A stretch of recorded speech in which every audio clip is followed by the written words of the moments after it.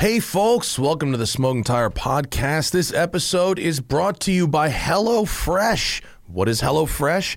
It sends you pre-measured, pre-portioned ingredients and mouth-watering seasonal recipes delivered right to your door. HelloFresh lets you skip those trips to the grocery store, makes home cooking easy, fun, and affordable. That's why it's America's #1 meal kit. Listen, they sent me some food. Straight up, they sent me food.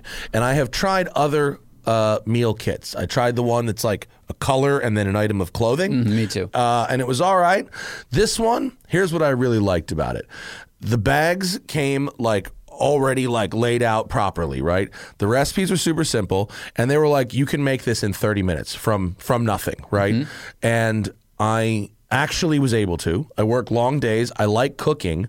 I don't like the time it takes me to go to the store, although I do like fresh ingredients, and I don't like the waste that comes from cooking for two people. Right. There's almost always waste, either in the forms of like leftovers I don't really want, or in the form of like throwing out things that like a restaurant might find other uses for. You know what I mean? It just feels wasteful. HelloFresh sent me the exact correct amount of things to make dinner for two people. It was super money. I was really shocked at how good it was. And I'm supposed to read bullet points here, but like that was my honest, true story about HelloFresh. I've been using it for 3 weeks because someone gave it to me as a gift. Oh, really? And it's honestly really really good. good. It's really really good. tasty. It feels like I'm making fancy stuff. And for me, I like cooking, but I don't like the stress of looking up the right recipe and then buying the stuff. Because which one of these 50 websites has the right, chicken curry or whatever. Yeah. So they just do that for me, and I'm like learning to cook without the other stress. Yeah, and I really like cooking, but I find that when I'm working hard and I'm tired, I default to like 5 or 6 things that I make. You know what I mean? If I'm just going to the grocery store myself, it's like, is it going to be meatloaf? Is it going to be pasta? Is it going to be chicken? You know what I mean? Yeah, it's like the defaults. So there's so many recipes to choose from at HelloFresh that you can literally like learn new cooking without really having to go through the work of learning new cooking. Yes. You know what I mean? It's kind of nice, right? You cut down your grocery bills by saving up to 40% instead of shopping at your local store. Actually, we did the math. It was actually quite affordable. They've got the flexibility you need with customizable orders every week, and et cetera, et cetera. Both Zach and I were about it. We were both super about it. The food was great. There was no extra waste. Even the packaging that was disposable was like recyclable and fairly eco-friendly. It wasn't like a ton of paper and packaging. It was really good. And the vegetables and the produce was indeed, as they say, fresh.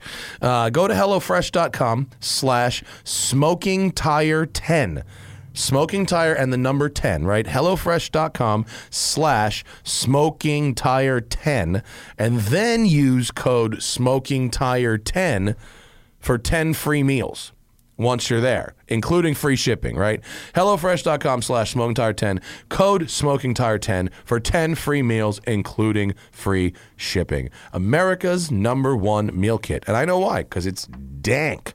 We are also brought to you by California's #1 ganja company, Tradecraft Farms. I love reading these because I don't have to read them. I just say them. Went down for the re-up the other day. 4 ounces of fire sitting at the shop right now is delightful. And when I say 4 ounces of fire, I mean that literally. You cannot just follow Tradecraft Farms because you should follow @fire on Instagram. I'm not kidding. Really? Yeah, they own the brand Fire. Because this is the smartest thing they could do. They're saying they cannot keep it on the shelves because I'm like, is Fire in stock right now? And they're like, there's no such thing as stock. Fire is like GT3 Tourings. They're sold before they get to the showrooms. They got the 24 karat gold joints. They got the white gold joints. They have that super tulip crazy joint thing. And the Fire packaging I really like. And they have the Fire sticks, which are like the super goo. It's like the super goo pens. Like not the regular pens. Concentrate over them? Yeah, it's like the regular pens are like, 65%. These are like 90. It's a super goo. So at Tradecraft_farms, and of course at Fire, because we only blaze fire here. And it's just, frankly, it's a miracle of modern science. It's a miracle of progressivism that I can do this at all as had, and it is a miracle of creative packaging. Frankly, because the ganja industry is leading consumer packaged goods in creative paper folding and packaging right now. If you want to go to take a master class in how to package a consumer product, just go into a Tradecraft Farms dispensary or another. It's amazing. That's true. They're very creative. They're in boxing, they're so good at boxing. It's cool. amazing. So there are people. Go follow them. Send them a message on Instagram saying the Smoking Tire sent you at Tradecraft Farms at Tradecraft_Farms at Fire, the official ganja of the Smoking Tire podcast. And of course, God forbid, you find yourself on the side of the road, you got to deal with the police. Off the Record is what you need. offtherecord.com/TST. They will fight your traffic ticket in any state in the union. They cover over 90% of the population of the United States. You should never, ever, ever plead guilty to a traffic infraction, and you should never just go to court on your own without being prepared. Use Off the Record. Off the Record will set you up with a qualified attorney in your area or the area where you got the ticket, and they will send someone to court on your behalf to fight that ticket, get those points off your record, and remove you from the law enforcement insurance ecosystem scam that you just found yourself in because you were not paying attention to your speedometer for a few seconds on an unfamiliar road. I've been there, folks. I know how it feels. Always fight your tickets by going to offtherecord.com/TST or using code TST10 on the Off the Record app. That'll get you 10% off all your legal services at Off the Record for 3 years. Okay, it'll do it for a really long time. So download that app, get that account, make it now. That way, when you're on the side of the road with the cops and there's lights flashing in your eyes, you're not scared. You're going to be having a little chuckle to yourself because you're going to go, I'm going to get to email Matt Farah and tell him that Off the Record worked for me when I get out of this ticket scot-free. That's what they do. offtherecord.com/TST or code TST10 on the Off the Record app for iOS and Android. Always fight your tickets, folks. Alrighty, folks, on this episode of the podcast, it's number 600. What are we doing to commemorate our 600th episode? Fuck all. Just like we did to commemorate our 500th, 400th, 300th, 200th, and 100th episodes. We ain't doing shit. Zach and I are in the studio bullshitting about the Cayman GT4. We had to go in and mobbed on very, very hard. We're talking about the Mazda 3. We are talking about Tesla taking Bitcoin and all the other things that Tesla is completely full of shit about this week, and taking your questions. It's me and Zach, the Crew Show, number 600. It's the Smoking Tire Podcast. Hello. Hey, folks. Hi. Happy Wednesday. It's Wednesday. Is it Tuesday or Wednesday? What fucking day? It's Wednesday, right? I think it's Wednesday. I don't actually know. What's the fucking difference anymore? What day it is? I mean, really, it doesn't matter. All that matters for us is it's not Sunday. It's the only day that matters. It's the day you don't want to be in the canyons? That's right. Wait, so I've sat over here so it's easier to talk to you, and yet I've ended up sitting that way. Why are both my seats on the table wrong? Have I chosen... Because the curve of the wood over there? Have I chosen, poorly? I feel like we chose the right table, and yet somehow I end up sitting sideways for all of our shows. Well, I mean, I'd have to move everything over there. No, I know. I think it's because it's mainly you design a studio to talk to a guest. Right. And yet. Here we are. And yet that was in 2019. Well, we also forgot that 50% of our shows are crew shows. I don't think we had discovered that development at the time either. But here we are. And it looks like I'll just be side saddling. I mean, it is like I'm lounging kind of like this. It's okay.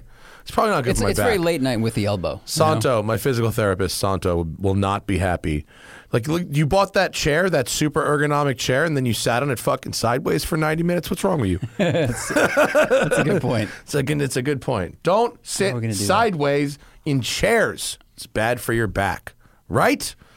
You know what we learned today? 2 chairs can look almost identical and be wildly different in scope and support. Yeah. Feel. Zach and I were driving the Corolla hatchback this morning. Do you have a visual for the Corolla hatchback? I sure do. Yeah. No, that's a sedan.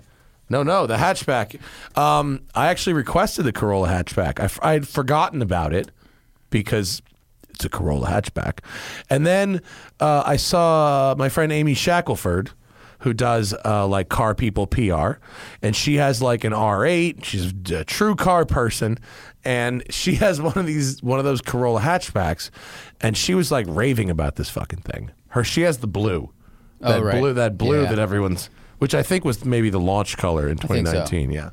So I grabbed one, and Zach and I had it in the canyon this morning, and what I was getting at is, you know, like typical with many economy cars, you get the one power seat, right? It's the driver's seat gets power. Maybe the driver's seat gets lumbar. In case of the Corolla, it does.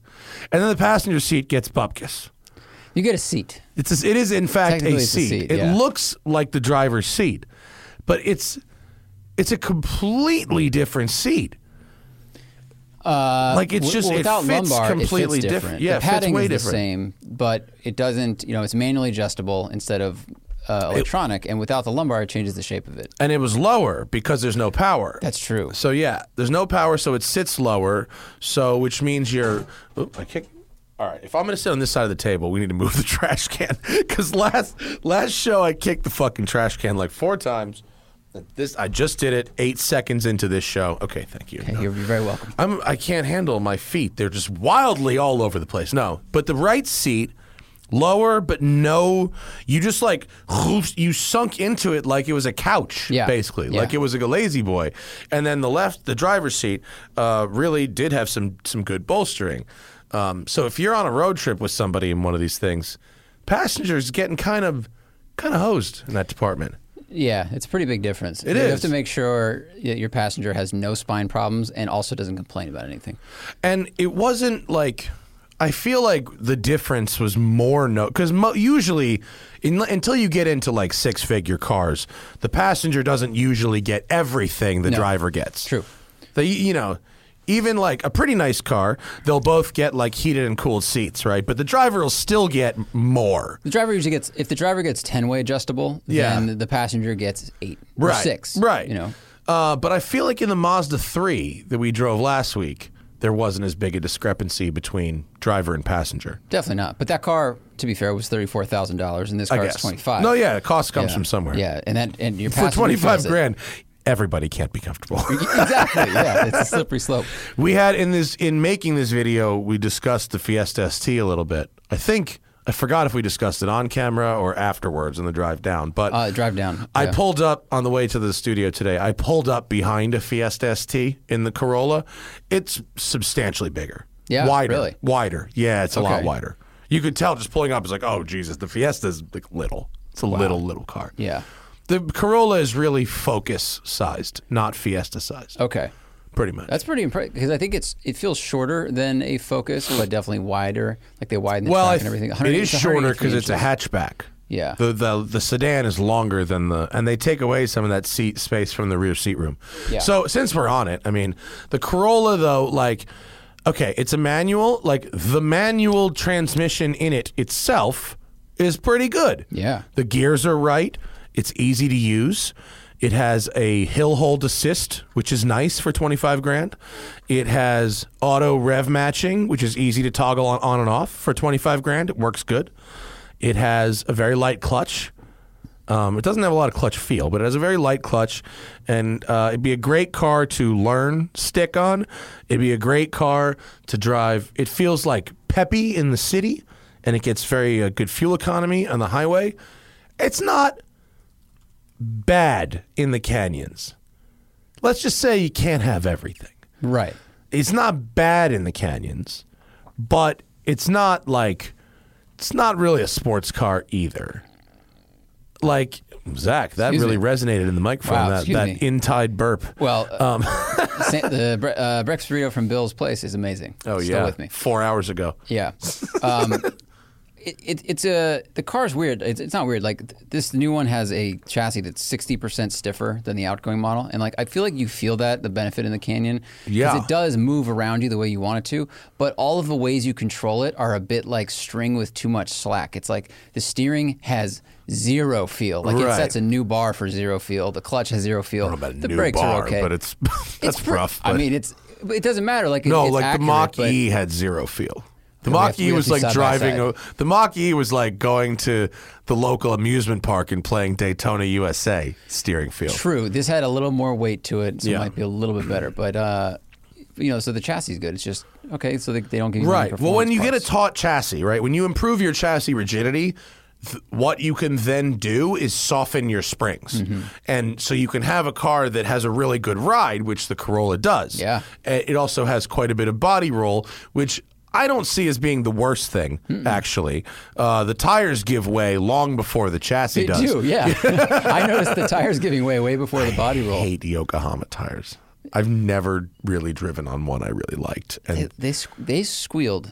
They lost traction so early. For a 280 treadwear tire, and treadwear isn't always 100% tied to grip and performance, but in general, the lower the number in your treadwear with tires, like the more performance-oriented the tire. Right. And 280 is a pretty performance-oriented tire.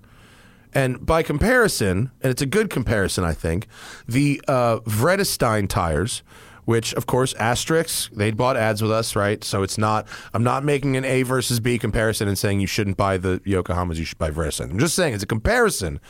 The Vredestein tires that are on Zach's E46 M3 were 500 treadwear, which if you saw them on the shelf or in a tire rack or in the store, you'd go, oh, 280 treadwear versus 500. One of these is going to have way more grip than the other one. And, and that was not true at all. Right, yeah.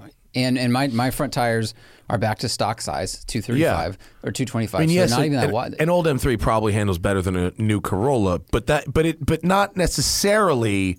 You can tell when one tire is doing its job better than another. I mean, I bet the Corolla's chassis is more rigid than the M3's chassis. Probably. I mean, it's 20 years newer. The steering is about the same ratio, if not the same feel. A lot of inputs. So we were both very surprised at how quickly those tires let go.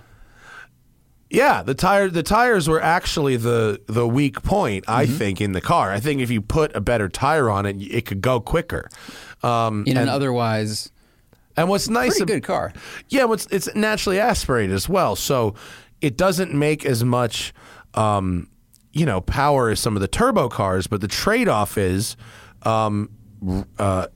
it's a really immediate, especially at the very bottom, especially like at 1,000 RPM, like very low. So when you let the clutch out, it's not like in vacuum. You know what I mean? So you can really let the clutch out at like basically idle and just go.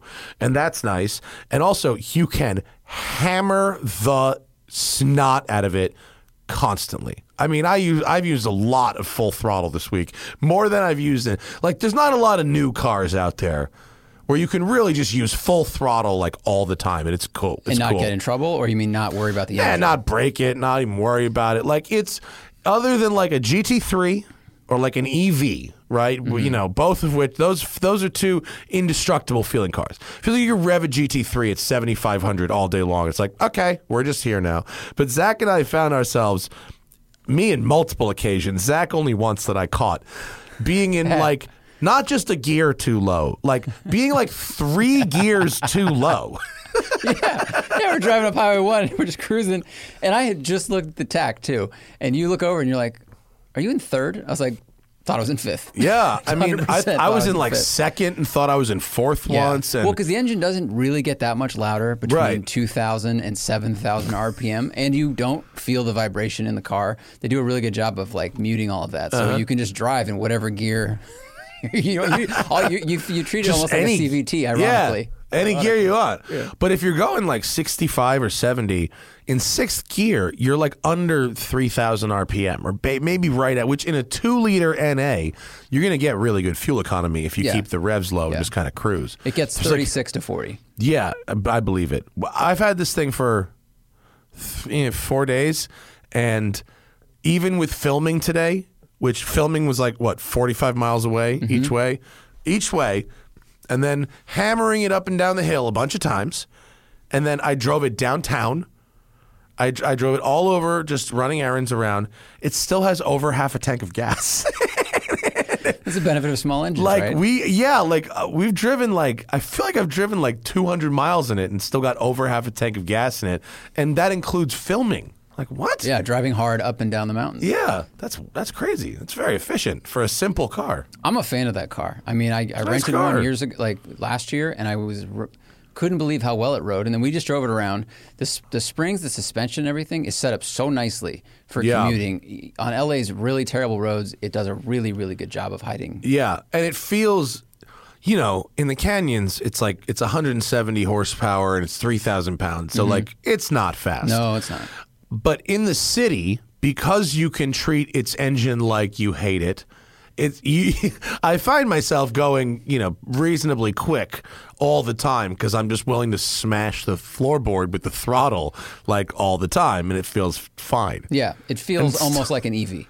Yeah, you can't break it. Yeah, and it's quiet and all. The transition. In fact, both of us forgot to press the clutch in coming to a stop because it was so quiet and shit that we both forgot it was stick at one point. Within a half hour of each other, we both did it. I'm it started bucking, and I'm like, "What's? Did I break it? Oh, clutch!" Yeah, that's so funny. It's completely fucking forgotten stick. I gotta say, man, for $25,000. That's a lot of good car. You get the heated seats, you get Apple CarPlay, and the seat, I will say, the driver's seat, I thought was very comfortable, especially for the price. The support was good, the bolstering was good, it was soft but not too soft. Yeah, the driver's seat was good. Yeah. In fact, I think they knock off the seat back shape from another car they make. It does look familiar, doesn't it? It looks awful Lexus-like. Yeah, from the side, I was like, this looks very I think angular. they knock the shape off from Lexus. It's not as nice as Lexus's seat, but I think they knock off the seat back shape from there, yeah. It's good. Overall, high marks, I think. Yeah, I agree. High marks. And there's really almost nothing about the car that I didn't like that you couldn't easily change. Really, it's really the tires. Yeah. I don't know what else would I change? I mean, I wouldn't change anything else, really. Yeah, nothing else. We didn't set the brakes on fire. No. I thought we would. It doesn't really have enough power to set the brakes on fire. If it had a turbo without more brakes. And we were on a really tight road. We were on a great road. I mean, that is a fantastic road. But we couldn't Sunrise. Really get enough speed. The best. To we couldn't get going fast enough to then have to brake heavily because the corners were just so tight. It was like skiing through trees. It felt like I was going quick, but I bet in the footage it looks really slow. Yeah, and you're making noise, and I can, you got to brake aggressively, but it looks slow. It does. But man, it's a solid car. It's a Corolla. Yeah. Corolla is as Corolla does. Most sold car in the world ever. More than the for Beetle. Sure. More than the Beetle. Yeah, for sure. Because it's just ubiquitous everywhere. And I think they make the old ones still in other somewhere? Yeah, you go to Brazil or some shit and they still make one 2 generations ago. In Africa, they probably sell the tooling. I was we went to Bill's, that dude who hangs out on the porch at Bill's. Were you there when he was telling me his Corolla story? No. He felt that this guy who hangs out at Bill's felt the need to tell me his Corolla story. He had a 94 Corolla wagon, and I feel the need to tell you. So, And he blew the motor. I'm going to tell you the much shorter version. He found a way to make the story 15 minutes. He blew the motor in it, and he put it on Craigslist with a blown motor, and within minutes he had people blowing up his phone, outbidding each other. Well, as it turns out, it was a Corolla wagon, which is the official taxi cab of every country that ends in Stan, and so international exporters wanted it. Yeah, they fucking dump them over there all day long. So they were trying to beat down the guy's door to export it to Afghanistan to be a cab. How much money do you think it costs to ship that car to Afghanistan as cheaply as possible? It's got to be a couple. According grand, to this dude, one of those. It's like $2,000 or $3,000 to put it the slow. They put because they kind of stack them inside the containers because they can put like 4 of them in a container. Yeah, put that shit on a ship and Okay. And I guess they're like $10,000-$12,000 over there because that's a job. Wow. You know what I mean? That's you're a cab driver now. Here you go. Wow, that's quite a payment on a car, depending on what the GDP of the country is and the daily income. Wow. I don't know how they do medallions in Afghanistan, but apparently they drive Corolla wagons. I think if you just have the car, pretty much. I don't know if that's me just white totally speaking and just out of put a school. little yellow cone on the roof. Wow. Yeah, it's quite the flip. Yeah, I mean it's logical. It makes sense. In Mexico, it's those the Sentras. Yep. Which are Tsurus, Nissan. I think it's TSURU. URU. I took one as a cab when I was in. Yep. That's it. 100%. That's how many fucking generations ago? Oh, the crash test. Just pull up the crash. Just pull up that. Yeah, that's all you need to know. So wow, the front tires are basically in the trunk. The Nissan. Oh, this is the title of that image. The title of this article: the Nissan Suru in Mexico has been involved in over 4,000 deaths between 2007 and 2000. What is the other year? Find out after the jump. Click. And 2012. Yikes! It's an old article, and that crash test picture really says a lot about why they don't sell that shit anymore here. Right. I think they just like maybe 2020 was they finally said you can't sell this shit box in Mexico anymore. I think you're right. Yeah, I drove that Sentra. I drove this generation Sentra with mods on it, and the guy was telling me, he's like, they still make this in other countries now. And this was 2 years ago. Yeah, they were really kind of cool. The SCR from back in the day, that thing would mob. Yep. But it had multi-link for all 4 corners. Right. For like 2 years, it had that, and the engine was fine. And after that, they went to torsion beam and all this other stuff. But it had a couple of years where it was really good. And yet, they kept making it for 30 years in other countries. I took one as a cab in Puerto Vallarta in like 2019.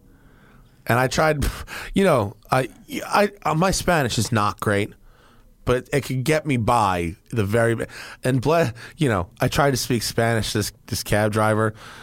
It was a pretty long ride. We were going out to some remote restaurant or whatever. Like 5 minutes into the fucking ride, it's like, I'm from Chicago, bro. It's one of those. I was like, oh, fucking hell. He's like, good. I appreciate you trying. You're good. Yeah, but he said the Suru, he's like, we're driving this thing. He's like, it's so sketchy. He's like, people get in crashes in these things and they just completely disintegrate. Just fall apart. Dude, that picture was, the front bumper was in the back seat. Yeah, for bad. Real. It was really really bad. Scary stuff. Anyway, we've got, we launched this Clips channel, by the way. You guys should go find it on YouTube. It's TST Clips. Yes, it is. TST Clips.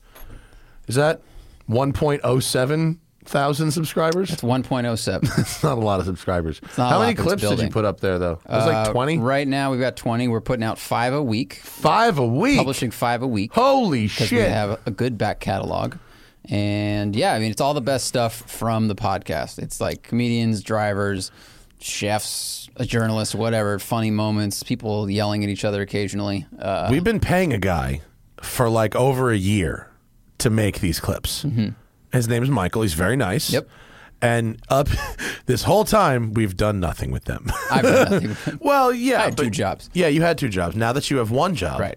It is there. So go over to TST Clips, subscribe, and hopefully it brings more people eventually to our show. Yo, the Segura video, 485,000 views. Oh, shit. Wow, really? Yeah. The rev share on that? No, we don't. Not till you hit 10,000 subscribers. Oh, fuck. Yeah. Wow, we put a clip up that has 485,000 views? Yeah. Wow, thanks, Tom Segura. Yeah, exactly. We really appreciate that. It brought his fans in. That has like... Second place. That has like 10,000 times more views than the next one. It has just Guy Fieri's first muscle car. I think it's 485 times. Yeah. 485 times more. Yeah. But yeah, go check out the Clips channel. If you don't have time for a full podcast, go listen to a clip. And if you subscribe to us on YouTube, they'll probably start popping up in your recommended. So maybe once in a while, just give us a little clicky click. Yeah. Give it a little clicky click. Let it see what's up. And so, yeah, there's that happening. That's a thing. I took the 328 to the Canyons this past weekend.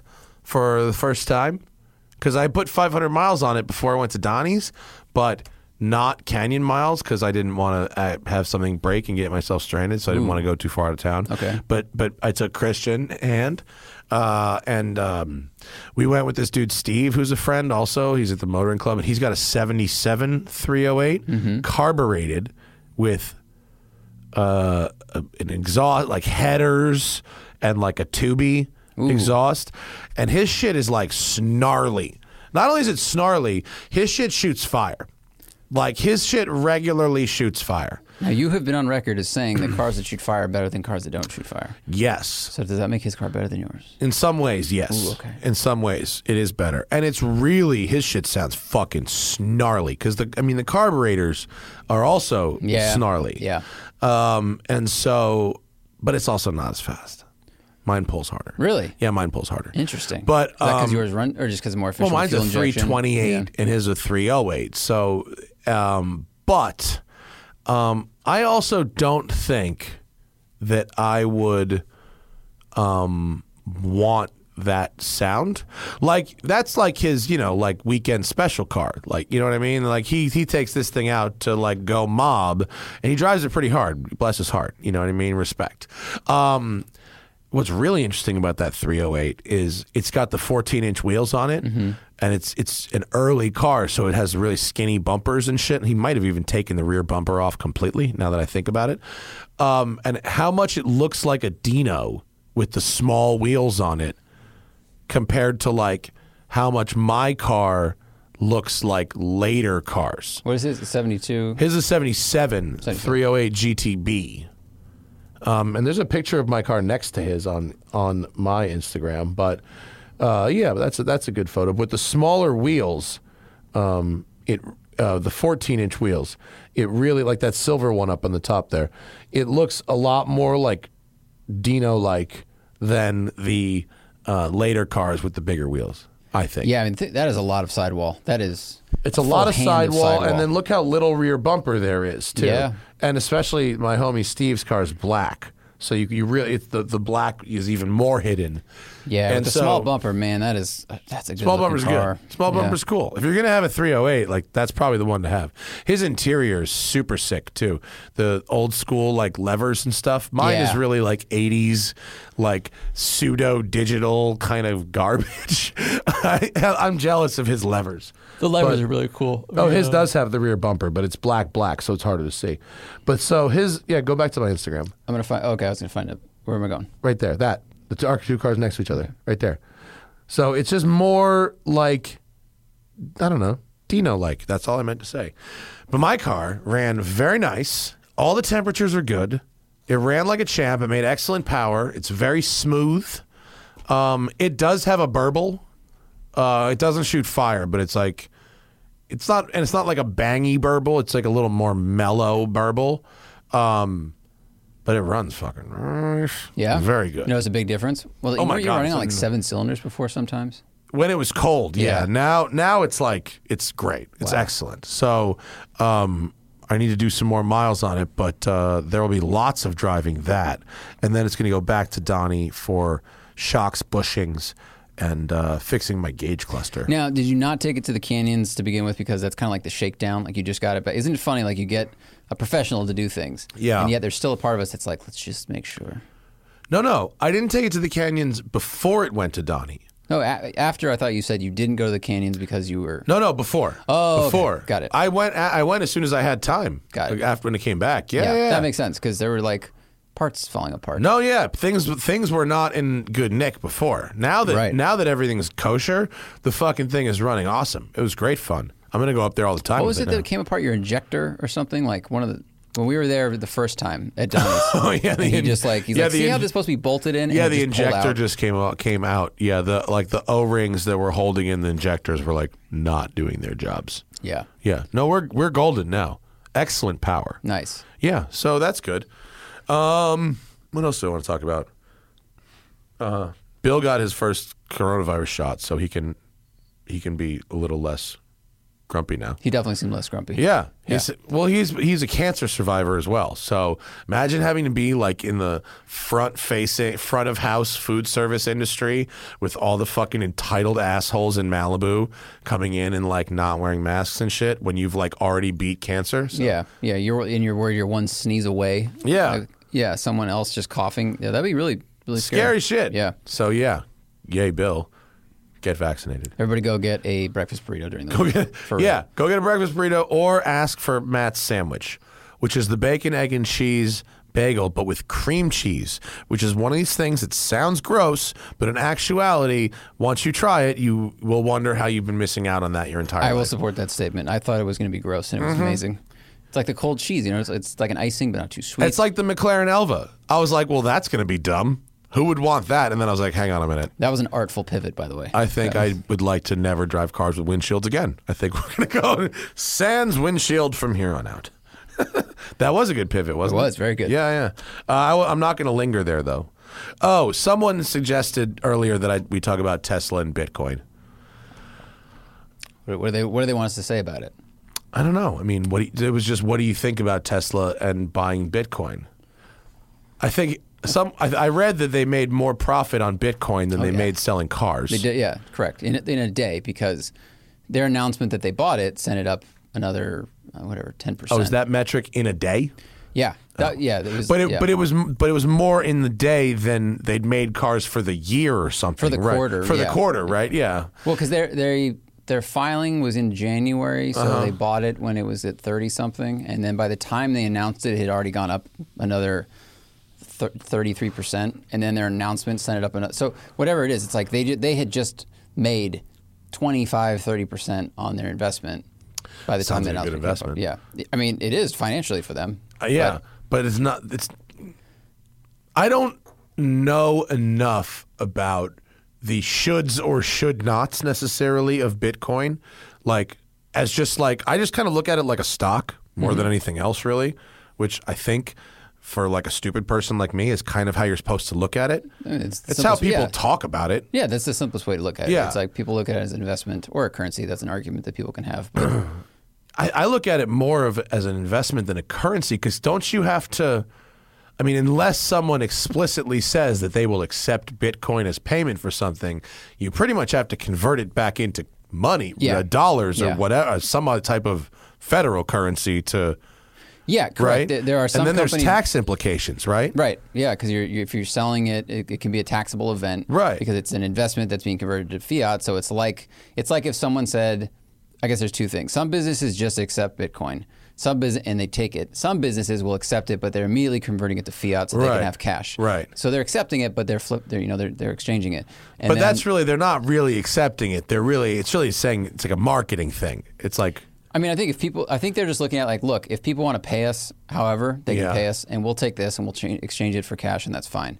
I don't know what they're taking the hit then on that. I don't know what happens to a business if they take it. But like Tesla also announced that they're going to start taking Bitcoin for Teslas. That I will wait and see until they actually do. Mm-hmm. Tesla's the king of announcing, right? They get the announcement. You get the front page announcement. And by the way, if you fucking invest in Bitcoin, now you're talking about creating a circle. Right. Right? Yeah. Like a self-fulfilling, which is really the problem with Tesla because at this point, an investor isn't even investing in Tesla, the car company. You're not even really investing in Elon. You're really investing in the fact that other people are going to continue investing in Elon, which means you're actually investing kind of in gullibility. You mean just as far as the stock price goes? Yeah. Well, I mean, that's kind of true of any stock. Like you're buying it and you're hoping, you're hoping it goes up in value so that maybe one day you'll sell it to somebody who's willing to pay a higher value for it. Well, of course. But if I buy a stock in a lot of other things, it's because I actually want the business to be doing better, not because I'm just hoping other people will get in on some fucking fantasy world. I mean, true, but you'd have to ask each investor, do you think that Tesla will one day be, profitable and have growth quarter over quarter because of the battery factories here and the development there? And some people might go, yeah. And some people might go, no, I just think he's going to pump it. You know, it's going to go to 3,000 one day, and I can sell it. I bet you have people on both sides. I mean, there's like the whole thing with GameStop. Like hedge funds aren't in there going, this is going to be accruing in value, and this company is going to be doing a great thing. They're just like, in 2 minutes, I'm going to sell this for double. Fair. But it's just, I don't know, there's something really that feels so like wrong and terrible about the confluence of a car company stock that's incredibly overvalued compared to the actual performance of the cars. And by performance of the cars, I mean sales, right? Completely divorced from reality, right? Most valuable car company in the world, 1% market share, right. Eat a fucking dick, okay? So we're already in fantasy land.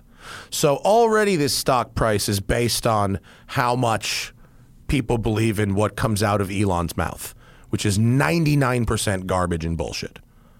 And as evidenced by the fact that the refreshed Model S is not even really refreshed. Like, they don't actually have any ideas in reality. They only have hype and fantasy to try and sell you to keep it fucking pumping, right? So that's already completely divorced from reality. Now you're talking about and the stands, the biggest stands are also their investors, right? So you are financially rewarded for investing in and repeating the hype. Right. And that is the same type of behavior you get with Bitcoin people.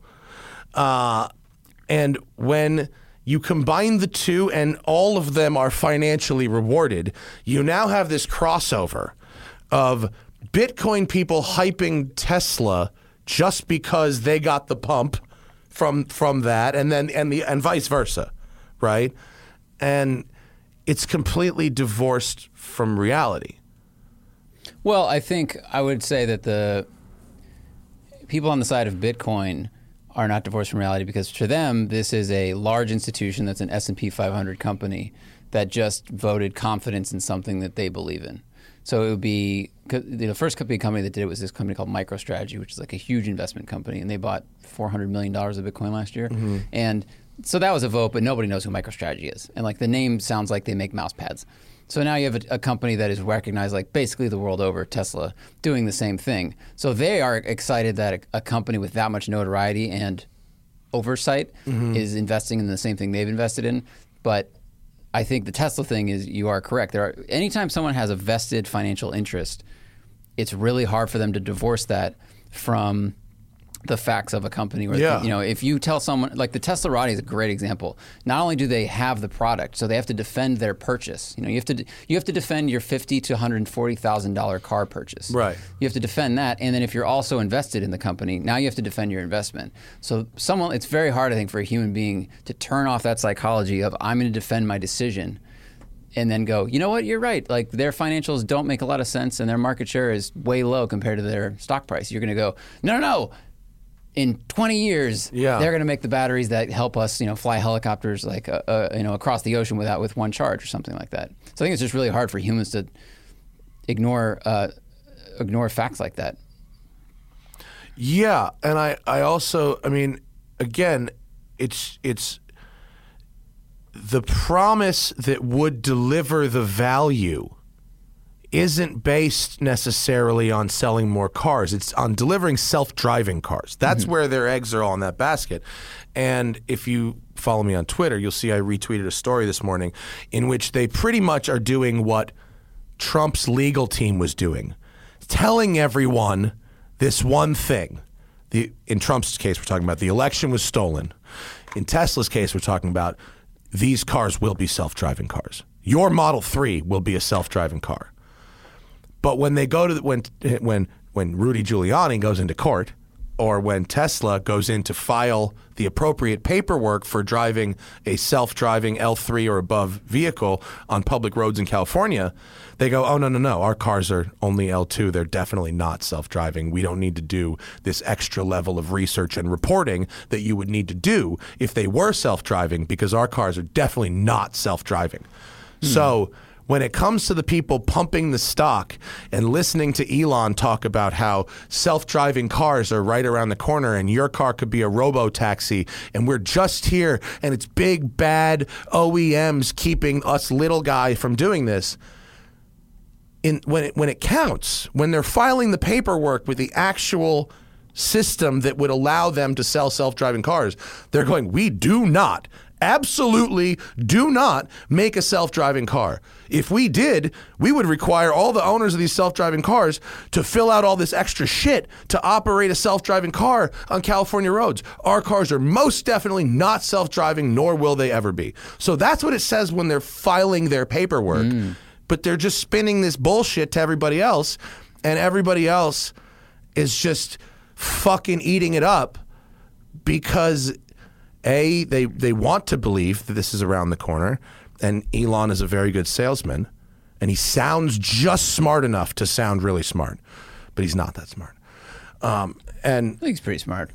He's pretty smart, but he's not as nearly as smart as he makes himself fucking out to be. He says dumb shit all the time. I mean, I think humans are going to say dumb shit all the time. Well, that's fine, but people don't worship fucking most of them. So if someone files for a self-driving car, are you talking about like Waymo or any other companies that are testing that technology? Right. They have to file like a different kind of paperwork, a different kind of regulation. Correct. Okay. Yeah, and every car has this sort of a log, like a race car would have a log, or like a boat has a log, or a plane has a log. You know, it's really constant kind of reporting.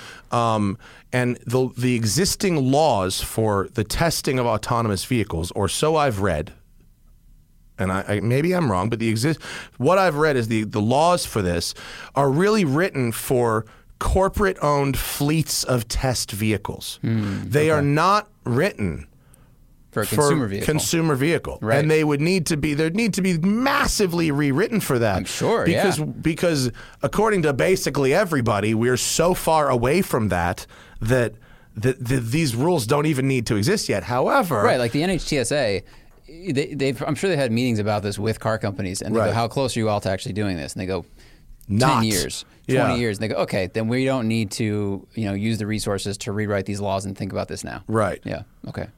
But here's Tesla at the other end going, our system is ready. It's ready for this. So it's telling people, because they make the videos, right? When they run their system at level 3, when they make these promotional videos that show the car driving itself, the asterisk down there says that we only run this system at level 3 for this video. So they have to do the logging for the video, but only then. Got it. It's so anyway, I suppose if Tesla wants to take Bitcoin as a form of payment, cool, fine, that's good. I suppose there's nothing wrong with more people taking Bitcoin for payment, I guess.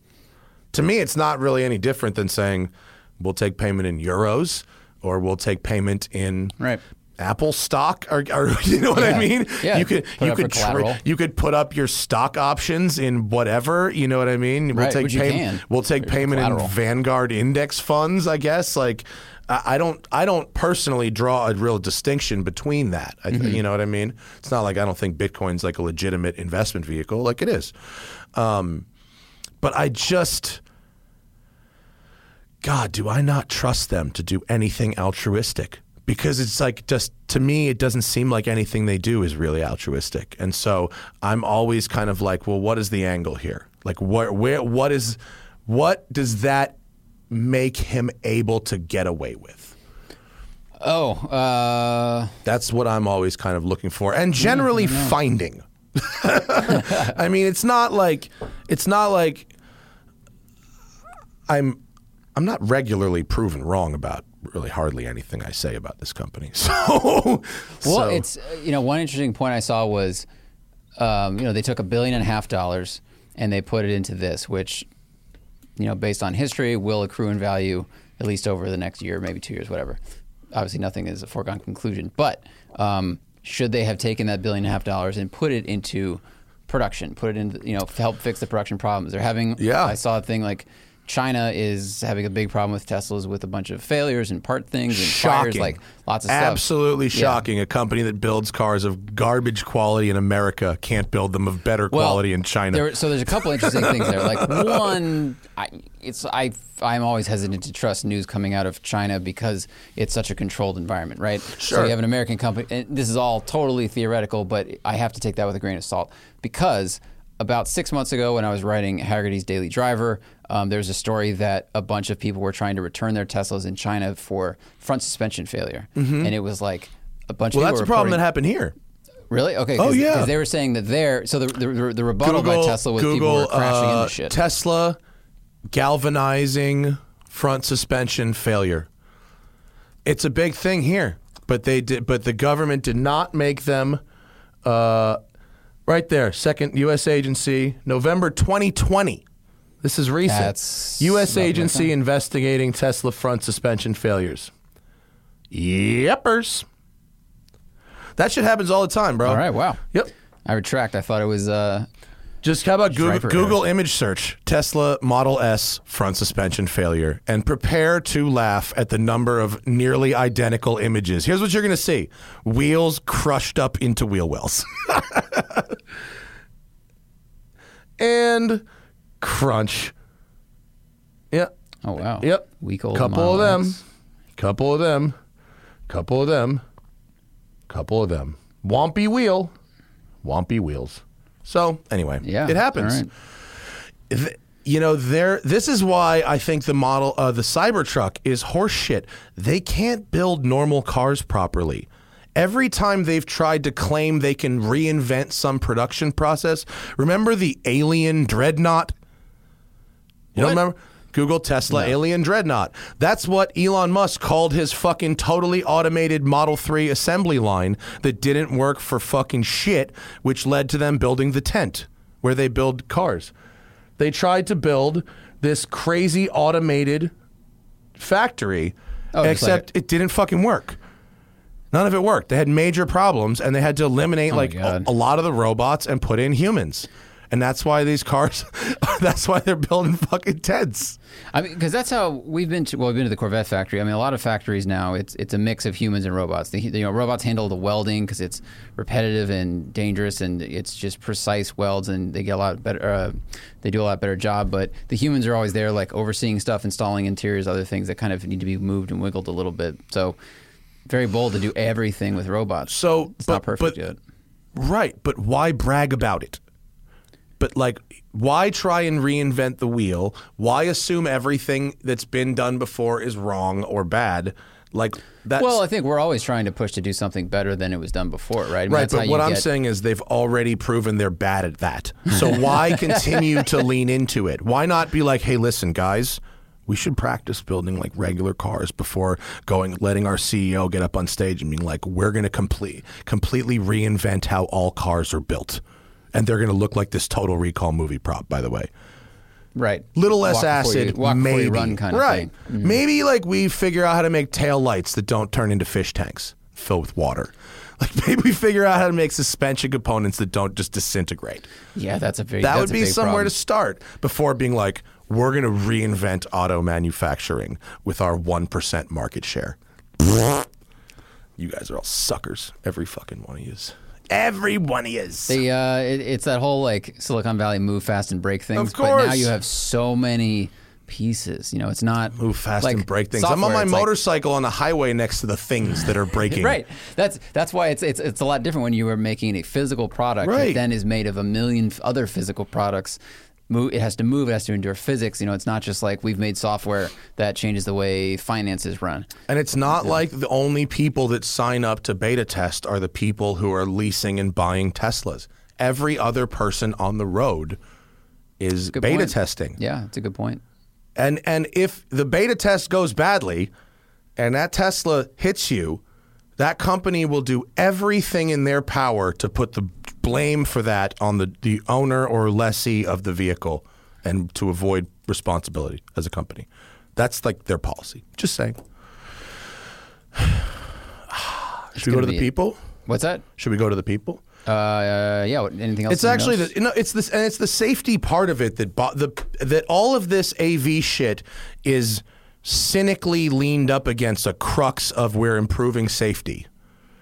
But like, really, are we, or are we just finding a way to get people to part with their money? You know what I mean? I think it's a mix of both. I mean, I think companies are very good at creating a problem and telling you that you have a problem, whether it's a diet thing or a technology thing or a thing. You need this coffee table, not that coffee table. Like, here's a better way to fold your shirt, whatever it is. Right. So that's how they sell you shit. And so some of the problems, I mean, there's two things. Like, if you want to sell us more stuff, create the problem. But there's also a genuine evolution that happens with products and machinery. That's how we get where we are now, and that's how we get to where we're going to be. Right. But I just wish those products and machinery were made pretty fucking foolproof before they were put onto the highway with a fucking wink they have a fan club that is financially incentivized to bury problems and elevate the leader. Financially incentivized. Remember that fake reality show I did, the Ford Focus rally back in the day? Yeah. It was the Amazing Race. We went from place to place in the then new Ford Focus, right?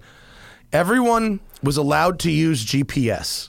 It was a scavenger hunt in which everyone was allowed to use the GPS in the car, but that's all you had, okay? Same car, same GPS, okay? Supposedly a navigational challenge. The first person to get to each place would win. And they had trackers in the car, and you weren't supposed to speed. But we'd speed by like 1 mile an hour, 2 miles an hour. And it would creep up. And literally, you'd see the car, the next guy in front of you, and the speed limit would be 70, and you'd go to 73. And then they'd fucking yell at you because the insurance, you couldn't have you speeding, right? So they'd sit you down and they'd yell at you and they go, "You can't speed on this event. It's just not worth it." And I stand up and I go, "Excuse me, you've told us the first person there fucking wins, and there's a $50,000 prize. It is 100% worth it. Yeah, absolutely worth it. You made up a game and are trying to tell me it's not worth it to speed when the facts of the case are that it is absolutely worth it to speed. Yeah." This math says worth it. And guess what? The very next day, they had a fucking powwow with the producers. They changed the rules. Really? All of a sudden, the next day, driving was eliminated from the competition. Oh, getting there first didn't matter anymore. Because they couldn't argue with that. Nobody mentioned this in a production meeting. Well, by the way, they're incentivized to speed. To that point, I know that neither of us watched the Super Bowl, but my physical therapist did, so I got this story. But there was a streaker during the Super Bowl, right? You know that? Now, someone put down a bet in Vegas the day before that there would be a streaker, and the odds were insane. Yeah. The person that was the streaker put that bet down. No fucking way. And they made $370,000. So this person bet like whatever was less than that. Does it count? There was no asterisk, so the streaker couldn't be yourself? I bet there will be next year, but there was not. So the guy went to jail, got bailed out, got paid out. No way. Whatever your name is, you're a true American. Genius. True American hero and a patriot. God bless. God bless. And if you're an immigrant, so good. We need more like you, frankly. That's a go-getter. That's a creative thinker. I was amazed. I was like, that person is brilliant. Yeah. Now, that's like that joke. That's literally the joke from the Quentin Tarantino joke from Desperado, I think. I remember the nuance. He gets up on the bar and pisses all over the bar, and the joke is that someone bet him like all this money to do it. No, I remember. Whatever it is, but the streak, that's the joke. Yeah. The joke is it is financially incentivized to do this terrible behavior. Oh, right. Like, I'll bet you $1,000 someone pees on this bar. Exactly. And all right, and I do it, and you're like, you gotta pay me. 100%. Right. Yeah. Where am I going with this? I hope you figured out that the metaphor is when bad behavior of any kind is financially incentivized. Which it almost always is. Which, I mean, it almost always is in our modern times, but it a lot of people are incentivized to make money by fucking pumping up this company. And the merger of this company with Bitcoin, even if the Bitcoin people weren't Tesla people before, they might not know any fucking thing about cars, but they go, Tesla's making Bitcoin better, therefore I'm with that guy. And when that guy speaks, they'll just repeat. I think I disagree. I think the only thing that will negatively impact people that are super into Bitcoin would be if it suddenly goes, Tesla sells all of its Bitcoin because of anything other than they have a cash problem. But if it's like, if they go, we're not really into this anymore, that's bad. But if the cars are crashing or whatever, they're not going to go, yeah, we're like, it doesn't really help their cause as much. I think if they can convince enough people to repeat that Teslas are the cars that drive themselves. If they do that, yes. Well, but that's what they're doing. That's what I'm saying. That's the problem. A lot of people are financially incentivized to repeat Elon Musk's lies. I know, but what I'm saying is, I think the people that hold Tesla stock are more incentivized. I think the people that are like deep into Bitcoin and Tesla stock are now linked. They're now linked. I bet you they are. I bet you they're more linked than you think they are. Okay. Well, I mean, we'll watch. It's been like 2 days. And by the way, when I say I bet you, I'm not invested in any of this shit. I don't hold any Tesla. I have no Bitcoin. I have no alternative coins.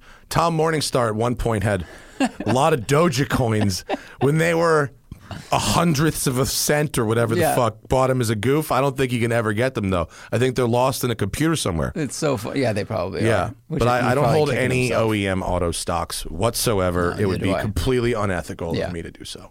Other people, Sandy Monroe, hold Tesla stock, just saying. I don't know who that is. He's the guy who called the Model 3 a fucking mid-90s Kia at first, but then recently said how nice the Model Y and Model 3 were being made, and then said on video was bragging about how much money he made holding Tesla stocks. And this is supposedly the guy that everybody puts on a fucking pedestal as being the end-all and be-all of objective build quality criticism. Yeah, you can't do that. It's conflict of interest. Yeah, you can't do it, but he did it. Just saying. Just trying to pull. The people? Do the people have anything? Did our show go down? No, the show is fine, but YouTube's YouTube Studio Interaction. I mean, remember how earlier this week the font was all fucked up? Yeah. Now it's like. Now the super chat is like fucked up. No, I have to go find it in the back setting. So talk amongst yourselves. Talk amongst yourselves. What else did I have written down in my new book? I must have had something worth talking about, I'm sure. The Delica is at the body shop. Hannah got crashed into. I think I was talking about this before. And it's not totaled. The damage is fucking expensive. $7,500. Whoa. It's a lot. That is a lot. But guess what a complete sliding door assembly for a Delica goes for? $2,800. Less, $22. Oh. Yeah, not so bad. You know what the fucking kicker is that the step on the passenger side where you would step into the sliding door got pushed into the fuel tank, which is behind that step. So it didn't rupture it, but it dented it. Oh, shit. So the fuel tank's $1,000. Yeah, that's not good. That sucks balls. I could also not replace the fuel tank and just we're down a half gallon. Oh man, Zach is really intently looking for YouTube stuff right now. Additionally, I talked with Doug about possibly swap leasing Alex Roy's Model 3. Trying to plan anything with Alex Roy is very difficult. And I thought that this Model 3 was handy. He made it sound like it was around. Like he had it and I could just pay him. Right, because it's his car. So and he could just ship it. But a week went by and I was like, hey man, what's up with that Model 3? You want me to get a truck going or what? And he was like, it's under 2 feet of snow in New Jersey. And I was like, what? What are you talking about? And he was like, well, it's not. It's here in Miami, but I need to get my other one, which is under 2 feet of snow in New Jersey. And I was like, when are you going to do that? He's like, I don't know. I'm like, oh boy. So what are you going to do? I'm not really sure. Oh boy. When Zach is taking a picture of the screen, that's not really good. I'll be sending this to YouTube support but so I'm going. So I'm just gonna have to scroll through the chat like this. So it's gonna be like that. Oh, yeah. Okay, that's not that bad. Yeah. Michael Fabiano, is Zach wearing an Icopod? No, Zach is wearing a Bremont ALT1, ALTZ1, ALT. What is it? ALTZ1. ALTZ1. It's a nice watch. It's a GMT Chrono.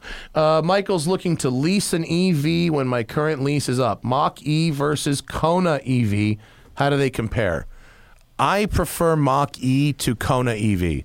The Kona EV is really just like a regular Kona, like, which is nothing wrong with a Kona, but like it feels like an economy car that's had an EV powertrain put into it, whereas the Mach-E is a more like complete, comprehensive project. Yeah, that's that. There you go. It's more of a future product. I've not driven a Kona at all. I haven't really driven one either. But a client at Westside here has one, and I poked around it, and I drove it around a little bit. And while it is fundamentally a very nice-looking product, I wasn't, kind of like wowed by it like I was with the Mach-E. Mm-hmm. So if it's cheaper, save yourself some money, and if like the having the new like style isn't important to you, like okay, it's a little more invisible in traffic. Still, I'm sure that'll wear off in a year or two, but for now, people are still kind of oogling Mach-E's. Ooh, well, there's a problem in December with the Kona. Recall in South Korea. That's a recall in South Korea. They were halting sales of its popular Kona in South Korea due to a recall of the vehicles. Fires and faulty brakes led to massive recalls of the Kona EV. It's so bad that it's halting domestic sales. Huh. Okay.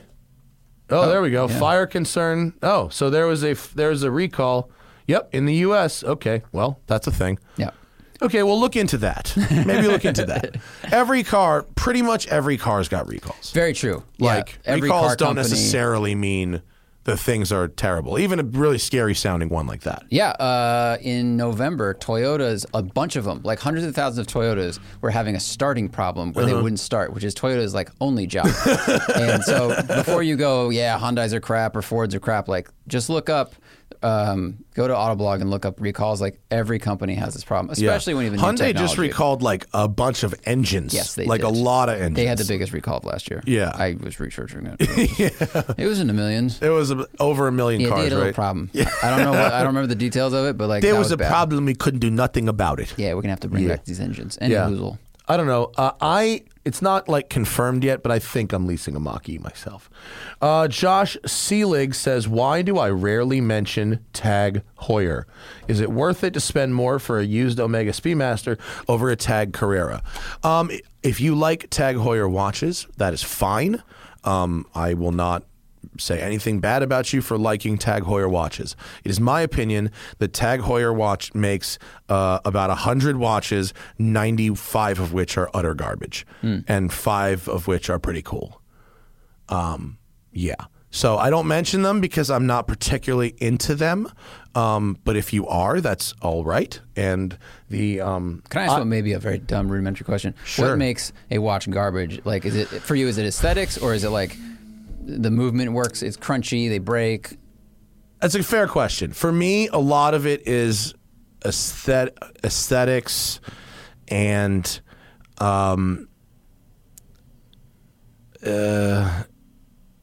either leaning too much onto their history and kind of coming out with these sort of reissues and tributes and stuff like that, or when they move their pieces forward, their new pieces are just like not good looking and kind of they don't do it for me. That's got it.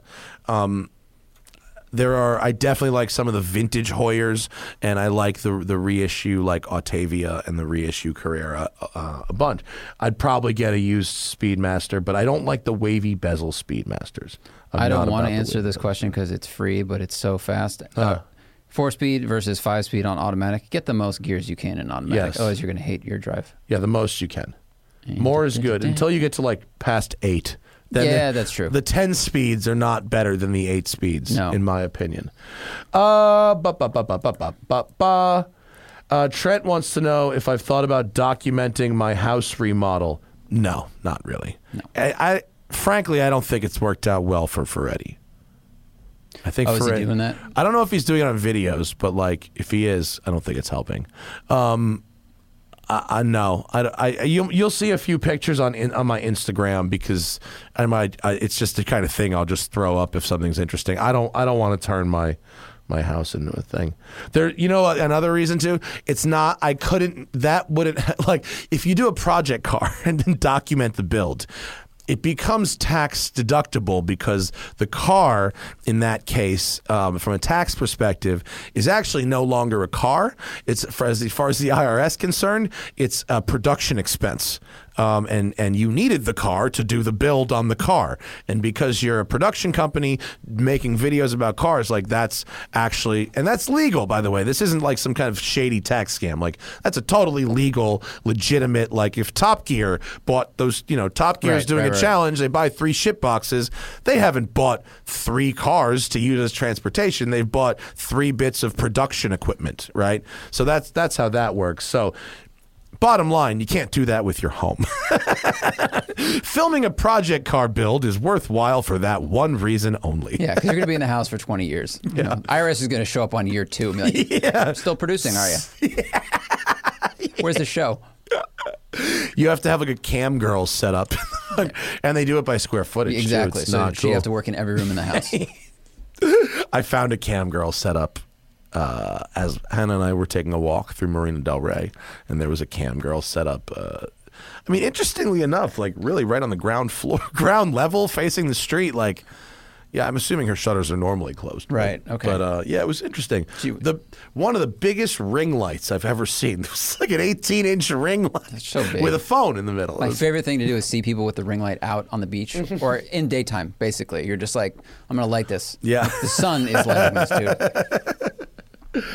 Have we ever had, Sean says, have I ever done any laps around Brainerd? I have, and Brainerd rules.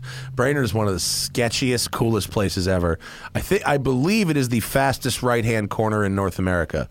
Isn't it like 130-mile entry speed? At least. It could be more. In a fast car, it could be more. So the full course, yeah, that one you're on right there is good. The full course, yeah, that's perfect. Uses at the top of the image there, uses the drag strip, and the drag strip and the runoff of the drag strip as the front. So that front straight is a full quarter-mile drag strip plus the runoff. Which it looks like it's easily half a mile. I think it probably is. It looks like 5/8. It might be over half a mile. Oh, actually, that drawing on the left there seems to have distances on it. Go down one. Does that have distance? Yeah, look. So 4,700 foot front straight. Wow. And that leads into a 60-degree right-hand corner. Banked. It's banked. Wow. It's fairly steeply banked, like more than 10 degrees and less than 20. So really, really fast. In a fast car, probably 150 mile an hour entry speed. And then a quarter mile straight into another slightly tighter, but still very, very fast, probably 120 mile an hour right-hand corner. And then look at this, quarter mile into a 30 mile an hour right-hand corner. And what you don't see there, actually, turn 3, is that there's no guardrail on the outside of the course. It's just trees. So if you blow that corner, you're going straight into the woods in your race car at a really, really high speed. Yeah. So it's incredibly gnarly. Jeez. It's such a cool track. It's the coolest. I think you ran it with the X5M. Yeah, One Lap of America. And you came back and you're like, this place is out of its mind. Yeah, it was so good. It was really awesome. Fun. Yeah, and it's and actually that last corner there, turn 10 on the bottom right of your screen is really interesting because you're literally going full clip through the entry paddock of the drag strip. So right as you're tracking out, you're on the fucking drag strip and you drive through like a patch of VHT. Whoa. It's like, what is this? That's cool, so man. Crazy. If you have a big power car, you hook up real well. Yeah, it's wild. Yeah. Jeez. That's a fucking course, man. It's really, really cool. Love Brainerd. If you ever get anyone who ever gets a chance to go drive there, it's a really cool. I don't think they run the full circuit very often. I think it's pretty dangerous. Chappie says, thoughts on any manufacturer that will blink first and Oh, and go back to feel and speeds you can enjoy. Okay, so basically he's saying, will anyone call an end to the horsepower performance wars? I don't. I feel like no. I feel like that's not going to happen. I mean, at a certain, I think because marketing teams have a really hard challenge where if people besides us go in and they go, is the new car faster or better than my old car? And unless you have a quantitative way to say, like, yes, your old car had 300 horsepower, now it has 310 or 320 or 340, people they go, why would I buy a new one then? You know, unless they can get people really into tech, which right now I feel like we're kind of at a ceiling for technology. One thing I think they could do, and if you wait a month, you will hear me make this argument in writing in Volume 4, Road and Track, about the Elva, is take a left into whimsy. So I actually, although it's not a mass market vehicle by any means, what I loved most about the McLaren Elva was that it's not trying to be faster than the 765, thank God, or the Senna. It's not a time attack car. You know what I mean? It's actually, I think, probably slower if you put it on a racetrack compared to a 765 LT or a Senna. But by removing the windshield, and they've added whimsy, and so adding whimsy, I think, is a thing that they could do. Like that AAMS thing that deflects the wind. Mm-hmm. They could build a version of the Elva or a version of a car that had that and no windshield based on the 570 that was maybe cheaper and smaller and didn't have 800 horsepower. But so how would a company like Porsche do that with the 911? So now we're talking about a more mass-produced, mass-sold vehicle. I think they'd have to do kind of what Honda did, which is when the Civic got bigger, they came in under it with the Fit. Yeah. I think they just, as everything keeps getting bigger and more powerful, you come under it with something else. Yeah, you just have to make a new brand, not a new brand, new model. A new model. Like Subaru with BRZ. They're just like, here's a new thing that doesn't have a turbo, it's not as fast, but it's great for these people. Now, the problem with companies like Ferrari and McLaren is that they have figured out, quite accurately, I think, that it's easier to sell 200 cars for $2 million each than 2,000 cars for $200,000 each. You know what I mean? Yeah. The rich are getting richer and they're hoarding. Yeah. And so you have a smaller group of people that has more and more and more money to burn. And they're just, you know what I mean? Like the person who buys an Elva or a Chiron Sport or whatever, they've already got everything else. I mean, they've already got it all. It's like and this is the way it is right now. Yeah. So if the manufacturers are not finding more people to buy $80,000 sports cars, they're finding enough people to justify producing, whereas 10 years ago they would make, we're going to make 5 of these, and they're going to be $1.5 million each. Now they're going, these are $1.5 million each, and we could sell 250 of them. Right. It's still a limited run. Yeah. But there's far more made. Yeah. Matter of fact, the Elva might fall under the ultra low volume vehicle manufacturer act, which even a company like McLaren would be able to produce a vehicle under that act. I think. Well, they're making very few of those, right? 250.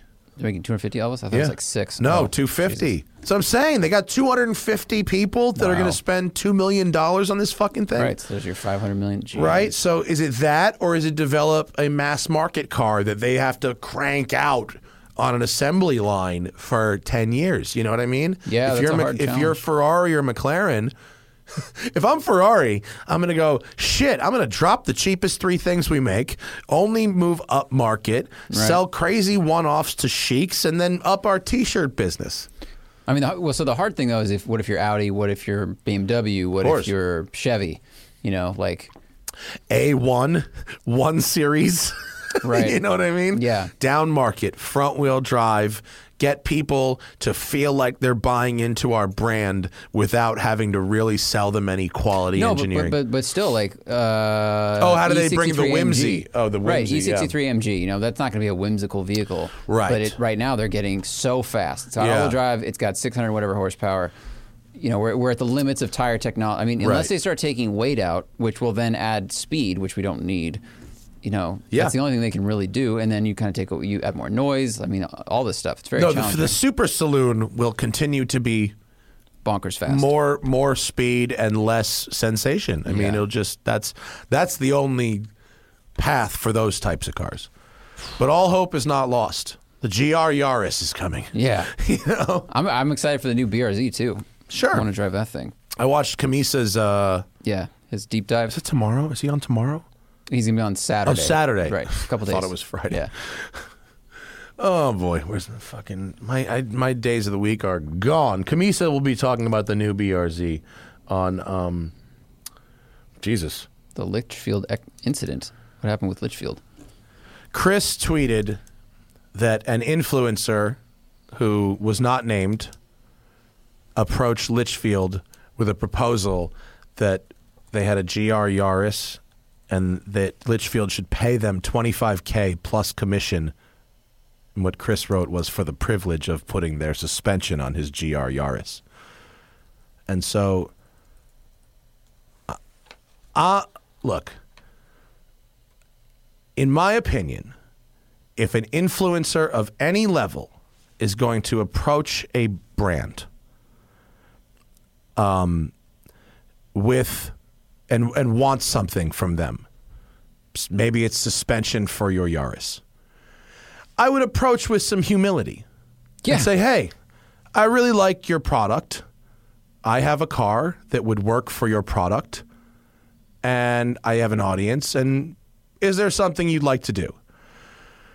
And I suspect that because the tuner company was miffed enough about it to tell Chris Harris that it wasn't done in the most humble of ways. Mm-hmm. I don't know who the fucking influencer was. I'm not sure. And I don't really care. So that was it. And Freddie Hernandez, who is a capitalist, pure as can be, and who is he found that to be not a problem. That it's a business arrangement. If there's that much value in what this person brings, then why shouldn't they be doing this sort of thing?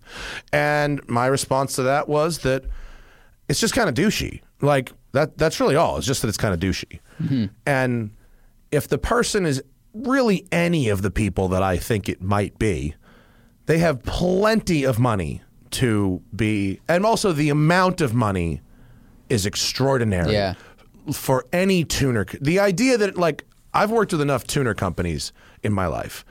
The one thing I know about them is they don't have any money. They'll give you parts. You want parts? If it's worthwhile for them, they'll hook you up with parts. Maybe they'll hook you up with install as well, right? Because they have labor and they have a shop. And installing their own parts is no big deal. And you can get content of that. Okay, that's a nice arrangement. If you bring so much value to the equation that they're really going to sell that many, something tells me you wouldn't need to be asking for it. And if you're comfortable enough asking for that much from a shop, a tuner shop, you don't need it. You definitely have enough money to just buy your goddamn shocks or whatever they are. So that was my opinion. My opinion is that presumably it was this was proposed not in the most polite and humble of ways, because obviously this person was annoyed enough to tell Chris Harris about it. He was offended enough to fucking tweet it. Mm-hmm. Yeah. So presumably this was not done in really a B2B proposal sort of way. Because it could have been approached, like an athlete approaching a company. Like, here's what I'm thinking. I'll do this. You do this. I have this much reach, et cetera, but it has to be done like as a business proposal. Right. And even if you presented a big number and justified such a number, you could do that without it offending multiple levels of people. Yeah. I happen to think Chris Harris is a pretty good judge of character. Yeah. Yeah, I agree. He's an imperfect human just like myself, but I happen to think he's a pretty good judge of character. So if it made it far enough to him and he was offended by it, and he also knows how the system works, that a small company, even a small company like a Litchfield, which may have global recognition, I can almost assure you does not have the type of finances and would not have the type of finances to participate in it. But that being said, that was my opinion, that it seemed douchey. Shmi's manager put out a very interesting quote. He said "It is not Shmi 150. We would never ask such a thing." Okay. This is all in quotes, right? He says, "What James has done here is a disgrace to our community. First, he steals the idea of our successful RS project. Then he sees our Yaris project and decides he can ask this kind of money at our friends at Litchfield, UK." Oh, James? He says James. I don't know who James is. James Walker, JWW. Maybe it is. Maybe. I don't know. Well, I like James Walker. He's been on the show. I liked him. He was very nice. And his shit is 100% branding. It's shame he said that straight up when he was here, but still, that's a lot. And I hope it didn't come off like that. I don't know. I didn't really think about this beyond 3 tweets, to be perfectly honest with you. I didn't expect this would be a topic of discussion today, but all right. Well, there's your thoughts for the record. It's kind of douchey, in my opinion. There you go. Jensen is going to buy a 1970s Mercedes 280 SE. Advice on insurance company as far as Haggerty we use Haggerty. Like I don't know what other companies are out there doing agreed value. Frankly, I'm doing a show on Haggerty. My cars are insured with Haggerty, and my business is insured with Haggerty. Mm-hmm. I don't have a lot of other options to give you, but I've had good luck with Haggerty. KC Nielsen wants to know what is my favorite K car. I'm an AutoZam man myself. They're really cool. The AZ1 is the shit. They're really cool. It is the shit. I like the Cappuccino and I like the Beat. They're both like little 2/3 scale Miatas, which is cool. And if I see one on the street, I will smile. But if you're gonna go silly, go maximum silly. AZ1 for me. Anything else? Oh, Sean wants to know if I've driven a 60s or 70s era NASCAR race car. No. Oh, do you have one? That sounds fun. Talk about a death trap. That sounds sketchy. I drove Musto's Daytona. That's about as close as I've gotten. I know it's not close. His car is going somewhere to get redone and get Hellcat engine. Yeah, Hellcat engine Daytona. Mm-hmm. That is going to be so dangerous and great. That will be fabulous. Alligator window tint wants us to clip the Tesla bit. More people need to hear this truth. All right. I don't know. Maybe. Is it? I don't know if it's truth. It's my opinion. I don't know if it's truth. And a lot of my opinion is based on just feeling that fucking someone's getting scammed. The shit's not right. That's all. That's all it's like based on, and a basic financial understanding and a lot of conversations with my father, who's one of the smartest traditional investors that I know. Yeah, he is. He and all of his friends. Smart. I don't agree with them on a lot of things. They're not all super right wing. That's not where I'm going, but some of them are. But not my dad. But when I asked all of them in a room together, my dad's like the poorest one of these guys. I asked all of them, explain to me, what am I missing? And they're all like, Ponzi scheme. They're all like, just stay away. Ponzi scheme. So, and these are some smart people. Very, very smart people. So if they know, I can barely do my taxes. All I know is just and someone pointed out on Twitter earlier today that someone, what was the word? The opportunity cost of not following the piper is high. That's what they said. You know what I mean? I know it's bullshit, but the opportunity cost of not. But look how much money I'm making following the fucking piper. Yeah. Goes back to the problem. Financially incentive to fucking be an ostrich there. We're also in an era, the last 20 years, but more like the last 5, where, technology companies, Amazon was not profitable for like a decade, and it's just promises and business cases, and eventually it works out. And now we're in this place where it's just like valuations are insane. Yeah. Everything is, I think back when your dad and his friends, like the profit to earnings ratio people liked, they're like 28's kind of high. Yeah. And now we're seeing 50, 100, 200, and it's just like, it'll work out eventually. Yeah, because it worked out for Amazon. It must work out for fucking everybody, right? Exactly. Yeah. Yeah. So I'm saying like Tesla is a very weird thing to look at, but it's also a real sign of the times, I think. Yeah, I don't like the times. Yeah. I don't like the times, and it's not like because I don't like seeing some fucking dudes on Reddit fucking take it to some hedge funds. Like that's fun to me. I like watching that shit show, but like I don't know. It seems like when the valuation that divorced from the productivity. Yeah. And the financial reward for ignoring the productivity is so high, it's a really bad place to be. Yeah. It's just the longer we bury our head in the sand and ignore every bad thing about this and only selectively report good things to keep everyone getting richer, the longer the fucking train goes. And it's like you're just spinning more and more bullshit. Right. Sooner or later, anyway. Tony. Oh, hi, Tony. Tony's great. Coming down to L.A. and wants to know what the best menu items are at Bill's. Dude, the best menu items at Bill's. My breakfast sandwich. Matt Farah's breakfast sandwich on an everything bagel if you get there before 11 a.m. Because Bill, don't even try to ask that motherfucker to make you eggs after 11 a.m. I think 10:30. No, for real. Yeah. 10:30 breakfast is done. Okay. Yeah, take all the things away. Yeah, once breakfast is over, don't ask for my sandwich. Don't even try. There's a sandwich they make called the Treadmill that's very good. Mm-hmm. It's on the healthier side. It's got chicken and avocado, and it's very tasty. I'm also 100% about their tuna salad. I'm also 100% about their egg salad, but you have to be very confident to eat egg salad because it's a messy sandwich. But Tony mentioned the meatloaf. If you fucked with the meatloaf, that's the messiest thing he makes. And if you've gotten through a meatloaf, then you can get through the egg salad. There you go. Bill also has 4 different types of truffle potato chips. And lots of cookies. Bill also, cookies. That's true. His baked goods, because like sandwiches are great, but the baked goods, Bill actually bakes them himself. He's a very, very good baker. I recommend the corn muffin grilled in butter, like on the grill, New York deli style. Man knows food. He knows food. Dank. You know what's the funniest thing about Bill? Doesn't eat meat. He makes all that dank shit, doesn't eat meat. But he definitely understands flavor. He ate meat in the past and remembered how to do it. Yes, I mean, you kind of remember. You put a couple years in. It's like a bicycle. Yeah. See you soon, Tony. I'll have your car washed for you. He's a client. Ego Boosts has a 2.7-liter V6 EcoBoost F-150. We'll be getting the same engine in the Bronco.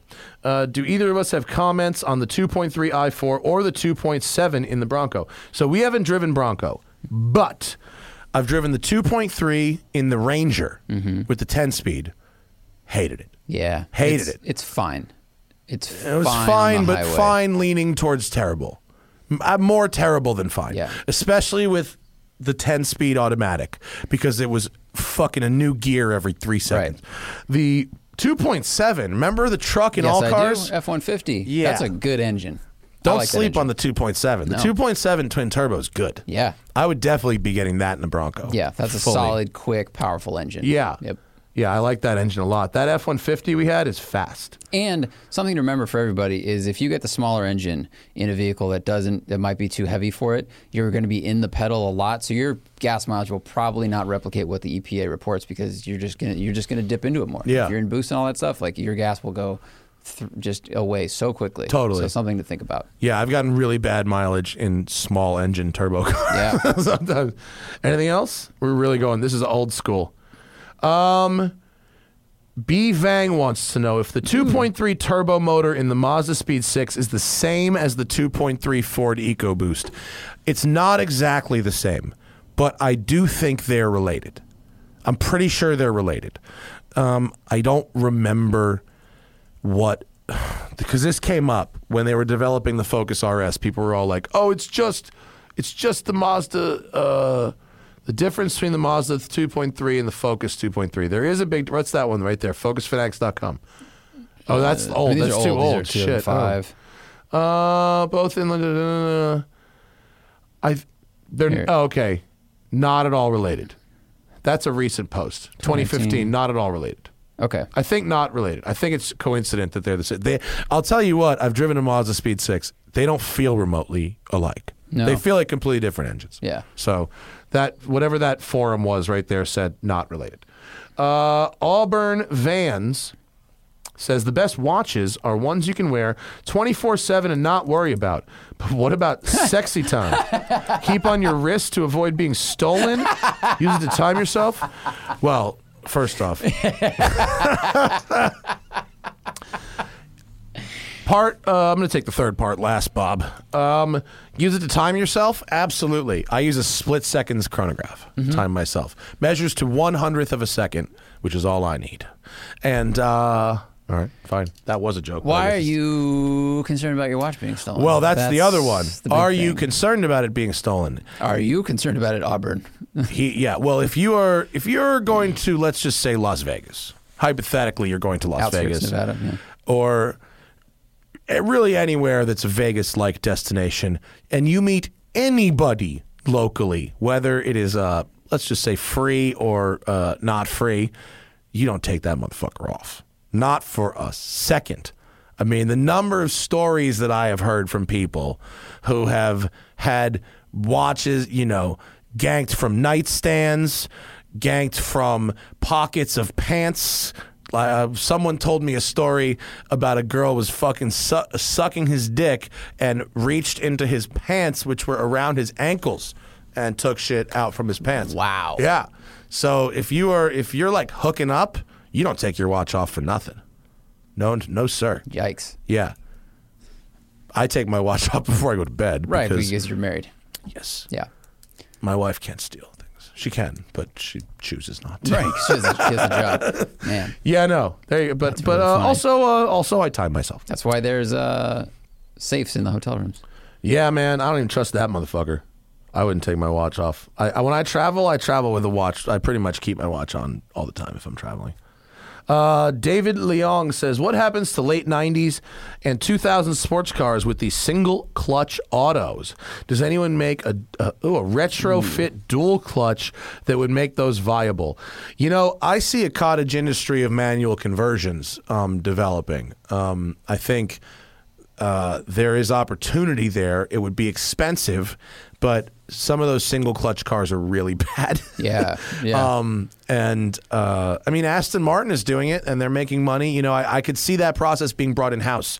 I could see Ferrari Classic Center possibly, although Ferrari would never admit that even their single clutch transmission was like not perfect. I mean, they'd be like, "No, what's wrong with it?" That, you'd be like, "Oh, it's terrible," and they'll be like, "No, it's not. It's perfect." I mean, just E46 M3s. Like, if you a manual sells for several $1,000s more than the single clutch. So if you could buy that and swap it out, and just offer people to do that, I think you can do that with a lot of cars. Yeah, but swapping a dual clutch, I mean, there's a lot of computing that's happening with transmissions and ECUs. I think it'd be really hard to marry a 2002, motor to a 2014 dual clutch. Right, and a lot of the single clutch cars came as manual also, even in limited editions. Yeah. So you could either use factory parts or you could reverse engineer it and make factory spec-ish replacements, whereas it's very rare that a car went from a single clutch to a dual clutch without any other changes. Right. So you couldn't just plop it in. I don't think it'd be very desirable too, because people like us, we're looking for manual transmission cars because that's a shrinking industry. Right. There's plenty of automatics to choose from. Correct. Yeah. Wesley says, I'm watching The Sopranos for the first time. Favorite person and car combinations from the show. I fucking love The Sopranos. If you haven't watched The Sopranos, where have you been? Get over to HBO. Just start. I mean, even the first episode where Tony runs over the guy with Chrissy's Lexus. Oh, yeah. LS 400 in the first episode of the show. I like Johnny Sack's Maserati that Chrissy takes at the end. I hope this doesn't spoil it for you. Chrissy takes Johnny Sack's Maserati at the end. Chrissy had a couple of interesting cars because he at one point drove he drove a Range Rover, he had an Escalade, he had a couple different Lexuses, but then his car got jacked. He got fucking carjacked, and he was driving like a Bonneville for a couple of episodes. I like the Bonneville, man. I'm into it. There's a lot of Cadillac DTSs. Silvio and Vito had DTSs. No one had anything really good. I liked the hot Mercedes sales lady who drove. She was only ever talking, whenever referring to Mercedes, she would only refer to 600s. I'm going to take out a new 600. I'll come over in the 600. It was only 600. Everything was a 600 for her. It was great. The Sopranos was awesome. And I liked when Tony took the guy's car. Some guy owed Tony money, and he took his son's car and gave it to AJ. All of a sudden, AJ's kid drives up in school in like his friend's car. That's amazing. Oh, that's fucked up. Yeah, super fucked up. We have a few more people. No more questions, though, guys. We're going to burn through these. Yeah. Sheeply Ferrari, TJ wants to know Zach's first Ferrari. I mean, if I could afford it, F430 Scud, and then it'd be done. There it is. Let's do that. Auburn Vans. Oh, in 93, too short. Beds sewn clean. Don't roll, just fly away. What is the first 90s Benz that you see? I mean, I'm thinking too short was talking about a big body S600 coupe. Or it would have been a C. It might have been a C. It would have been an S600 coupe at that time, I think. Maybe an SL. Do I have any stories about the owner of Harrods? No, I don't really know the owner of Harrods. My dad met him once. I don't know the owner of Harrods, I'm sorry to say. I know that fucking the Habibis park their supercars in front of Harrods when they go shopping. That's the department. Didn't they sponsor Justin Bell, his McLaren? Probably. His dad. I think they sponsored that. Yeah. Dodi Al Fayed, Muhammad Al Fayed. Yeah. Amit Patel says, my next car will be used for road trips and track days. I prefer a manual, rear or all-wheel drive, factory warranty, and a real trunk. M3, M4, Shelby GT350, non-R, and Golf R. High on my list. Can't be M3 or M4, sorry. 35K to 70K. I mean, a lot of options here. Yeah. All the 997 Porsches, except turbos, pretty much. Carrera S's. Yeah, they're pretty good. Are on the list. They have the Frunks are nice. Frunk plus back seat. That's decent true. cargo. It is. Let's see. Corvette's always available. Corvettes. Oh my God, $70,000 gets you so much Corvette. So much C7. Lots good road of trip C7. Car too. Really good. Yeah, those are great on road trips. Golf R is a great one. I mean, 35 is Audi RS3 or Audi TTRS. Ooh. No one thinks RS3. about the TTRS. The RS3 is probably better. Yeah, I would Audi RS3. That's a good road trip car. And you can fucking mod the fuck out of those things. So much power. Holy shit. So much power, still pretty reliable. Yeah, it's a good stout chassis, motor. Real fast. Yeah. That is a murderous vehicle. RS3 really might be it. If you're interested in a Golf R, but you have $70,000, you really want an RS3. Yeah. They're like 65. Yeah, they're really good. That's the shit. It's because it's not the same as Golf R. The 5-cylinder takes it to another level. Yeah, it does. Because a Golf R is kind of like the upper limit of that 2-liter. And then the 2.5 is like all way beyond that from the factory. Anything else? Let's see. S70K? I don't think you can get into a C63 for that much. I wouldn't know. No. Lexus GSF? It's a sedan. Not a manual, though. Oh, not a manual. Yeah. That's a great car for everything except being a manual transmission. Yeah. I don't know. Corvettes would be high on my list. I mean, look, you have an RS3, you have a sedan option, you have a wagon option, you have a coupe RS3s option. are not stick, are they? I think they're all DCT. Oh, that's so good. Golf R might be the fastest Volkswagen stick you can get. The Golf R is a hard car to argue. 911, 70K will get you into a 991 Porsche. 991 Carrera or Carrera S for That's 70K. a really good car. Yeah. And plenty of trunk space. Andrew Xanthos, best driving road in the Hudson Valley, Fairfield County. The roads that run north and south off of I-84 in between 684 and the Taconic. There's a bunch of them. It's like 301, 311, 292. And then when you're tired of those, Bear Mountain area, the road they call the Goat Trail, which leads to the Bear Mountain Bridge, and then the roads on the other side by Bear Mountain. I mean, those really are, they really are the best. Let's see. Christian Byrne, any stories about the Brunei collection? I haven't been there. I've never been there. Are we supposed to have, is there news? Is it in the news or something?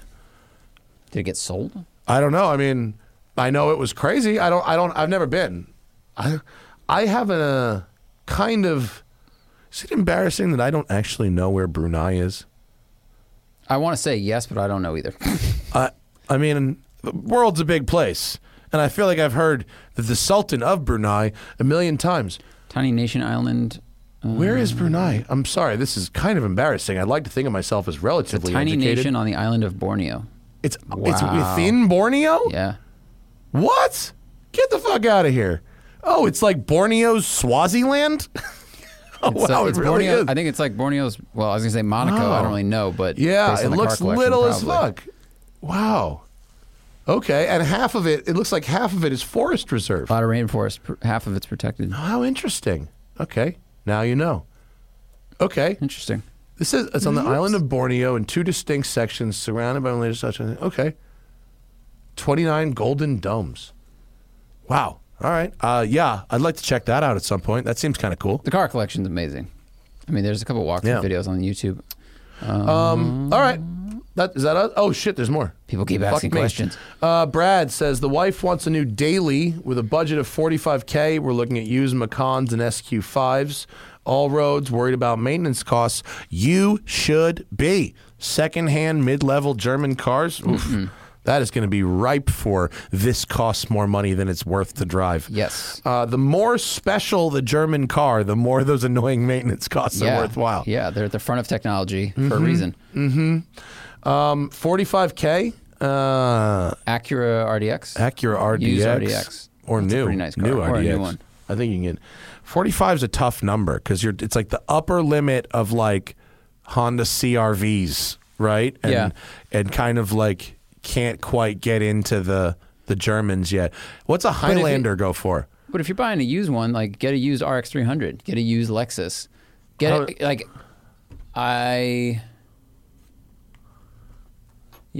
go with one of those.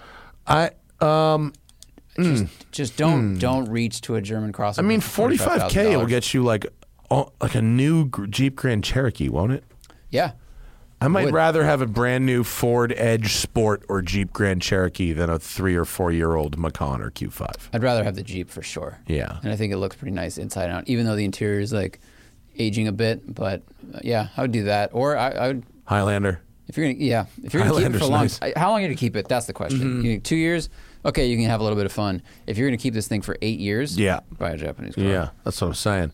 Bijan says, is there any reason why someone would buy a 2002 to 2012 G-Wagon instead of a 2013 to 2018? Yeah, it's called money. Yeah. Yeah. Yeah. The G-Wagon rule is the same pretty much as the Corvette rule. With the Corvette rule, and people ask me about Corvettes all the time, the rule is you buy a 1963 to 1969, or you buy the newest, fastest, most modern one you can afford. That's it. That's just the rule. Anything else is entirely limited by your budget. Same thing with a G-Wagon. You're either buying a 6-cylinder soft top for $193,000, and Doug will go to bat for you until the day he dies. So good. Because of the same false feedback fucking loop that Tesla has. You're either buying a soft top, gray market import or whatever, or just buy the nicest, newest one you can afford. Or maybe don't buy a G-Wagon unless it's the newest one. Last question. Okay. Jonathan wants to know, if you're in a modern car, how do you fight the urge to continually buy or lease new cars? Mods or give up and keep buying leasing? Do a project car? You're asking the guy with 4 fucking cars right now that are all old and weird? I mean, I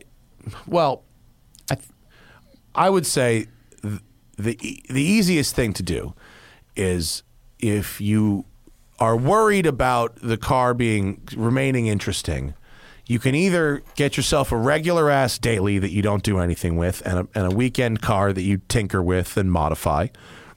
Totally acceptable course of action. Or you get yourself a daily and modify it in a way that won't fuck your warranty up. Like, you can do a lot of things to a daily driver car that won't mess up your warranty. Yeah, basically a lot of them, if you don't touch the drivetrain. Yeah, you know, you can do suspension, you can do brakes. You can must do still lots put of a cage in his car. Yeah, and the warranty was kosher. It covers your powertrain warranty because you haven't modified it at all. Yeah, so if you're willing to get a car where you're satisfied with the powertrain, or the powertrain is the kind of powertrain where modding it isn't worthwhile, like hypothetically, this may be substantially out of your budget, but let's just say a 911 Carrera S, right? A Carrera S, naturally aspirated Carrera S, a couple years old. getting more power out of that engine is in the 4 figures at a minimum and diminishing returns, right? But what can you do? You can do lightweight wheels and tires. You can upgrade the brakes. You can put JRZ shocks, and you can drastically improve the performance of that car and make it your own and more interesting without fucking up, a warranty. Right. So those are what I would recommend. Yeah. Yeah. I think people just they chase the Joneses too much. So if you're into new cars to be into new cars, I don't know. For me, I see that we're in a ceiling for technology for a bit. Like you got radar cruise, you got all this blind spot stuff. The one from 2 years from now is not going to be that much different for a while. Right. So and also I like driving these new supercars and stuff that I get to drive, but like. Man, if I was always buying new, the newest, oh my God, the new one's out with 50 more horsepower, like, oh, I got to get that one, like, oh my God, it'd be so bad. Yeah. So I've exited that system by just buying cars that are.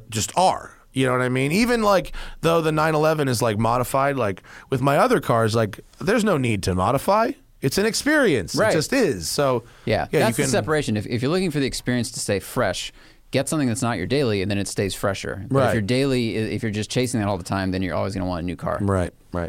And oh boy, what's an S13 hatch? 240SX. Oh, a 240SX hatch, or an STI swapped GC8. What's the better driver's car? I mean, that depends on a lot. Yeah, it depends on what kind of driving you want to do, and. I mean, either is perfectly analog and communicative. I mean, the 240 will have better steering, but the Subaru will have better grip and be faster. Unless the engine in the S13 is swapped, there's a lot of stuff there. Both of those are excellent driver's cars. I would not be able to definitively say one is better than the other. Yeah, but they'd both be good. Last one, and then we're really out of here. Bonus question: what old school quote Ricer mod is going to come back? Their words, not mine. People, don't fucking bury me on Twitter for quoting somebody. Either aesthetic or power. This person bets Street Glow. Street Glow's already back, man. You seen SEMA? Like there are lights in wheel wells, under cars, mostly in trucks. It's LEDs now. It used to be neon tubes. Right. Now it's LEDs. Same thing, but it's all over trucks. What mods are coming back? Like I haven't really seen any. What I am seeing is the appreciation of period mods in collectible period tuner cars. So you see it first with Skyline Market, but you see it with other brands as well. Brands, if you buy a car that's got period HRE wheels and period HKS parts, really parts that were known for being very high quality in period, I think that will add collectability to a car. I'm not sure if we're going to see like trends. I bet we see the return of the Fast and Furious style vinyl. Like with the rocket guys on the side, the graphics, because we have the 80s and 90s getting more popular, which had lots of graphics because the cars were slow. And then you have the vinyl wrap technology we have, which we're kind of already there, but I think you'll just see more people with crazy cartoons on the side of their cars. That's what I'm going with. All right. And that's what we're going to end on. All right. Zach thinks cartoons. I think cartoons. It's all good. Thank everybody for joining us and bringing your questions with you on this Wednesday. It's Wednesday. By the end of the show, I swear to God, we're going to figure out what day it is in this motherfucker. It's Wednesday, yeah. For the live people, we'll be back on Friday. Our friend Misha Mansour, guitarist for the band Periphery and sports car enthusiast and watch enthusiast. He's an ambassador for Crown and Caliber now. Good for him. Killing the game. Yeah, and then he'll be in on Friday. Sorry. And then Camisa. Camisa on Saturday. He'll be calling in. Yes. And coming soon, my new show on Haggerty's channel. It's going to be called Modified. It's about tuner cars. We're filming it starting next week. Very exciting. Yay film crews. Yay permits. Yeah. Yay insurance. Permitted road. I haven't done we did sorted, but even that, I haven't done real production in a minute, so this will be fun. Where we actually write the show out, which I'm happy to be doing that. Shout out to our to Braemont, our watch sponsor. They're sending me a new demo that we can try out for the month. I don't know what it is. I just have a tracking number, but that's very exciting. And guess what? I just found out on Tuesday I get to drive the Bugatti Chiron Pure Sport. I saw it on the calendar. Yeah, I'm driving for 90 minutes. Oh my God. Better than Amazing. zero. It'll be fun. Amazing. I saw it drive by in Beverly Hills today. yesterday when I dropped off the van. It's a very cool color, and it sounded mean as fuck. Wow. Yeah, it sounded beastie. I think it has the best interior of the last 50 years. It's real cool. Ooh, yeah, it's real cool. It's really good. It was very gurgly. Yeah, it's amazing. That's what it sounds like when it goes by. Yeah, because it's just moving air. Yeah. All right, kids. That's our show. Wait, selfish plug. Go watch Rated on Haggerty. Oh, That's my show on Haggerty. Go watch That's that. Zach's show. Me and Lee Keane driving cars and arguing. And then, I mean, they just have a new episode came out with Kevin Mattson and Rob Holland. Oh, really? Driving a TRX and jumping it through the air. Oh, fun. So it's basically a journalist and a race car driver drive the same car and then argue That's a about race it. car driver and a race car driver. It is. In that case, it's two race car drivers and one is being a journalist. Great. Check out Rated on Haggerty. That's our show. Good night, everybody. Have a great day.